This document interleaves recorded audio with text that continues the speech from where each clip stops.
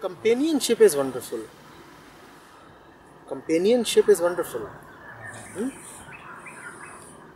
Be with one person, 10 persons, anybody who helps your mind be centered.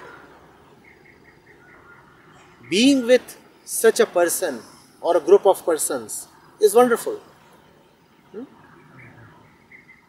If marriage is another name for beautiful companionship, marriage is wonderful. But what matters is not the social institution of marriage, but the fact that you are with someone, and when you are with someone, the presence of that someone will necessarily have an effect upon you and vice versa. You must know the effect that the other's presence has upon you. If someone's presence has a becalming effect on your mind, soothing effect on your mind, illuminating effect on your mind, liberating effect on your mind, go ahead, boldly be with that person or persons as much as you want to.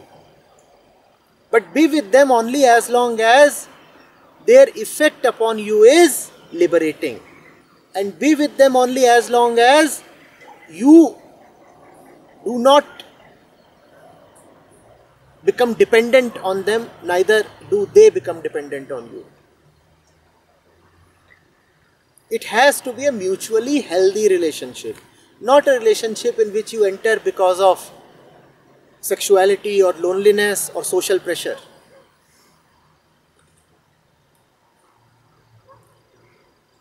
You already have enough troubles, right? You don't want to invite another trouble into your house, into your bedroom. Do you? But yes, if someone can bring joy and truth to you, invite them right into your heart. And then marriage is inconsequential. With the right person, you marry, wonderful. You don't marry, wonderful. And with the wrong person, you marry, bad luck. You don't marry, bad luck. What do you think? Only married people have troubles? No.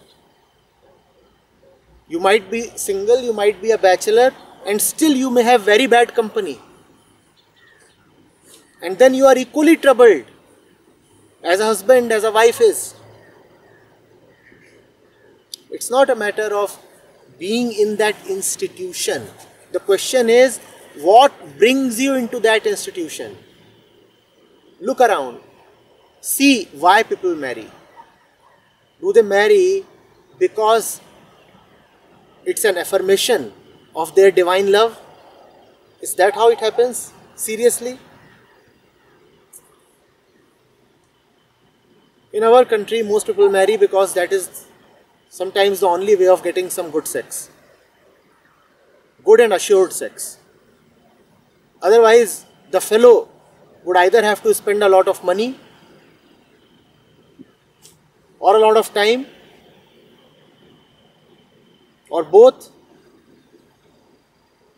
and may then still return empty-handed.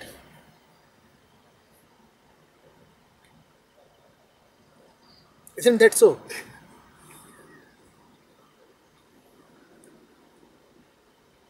Now, if one marries for such a reason, or many other prevalent reasons, I will have someone to look after me when I get old. Mama needs someone to share her daily chores.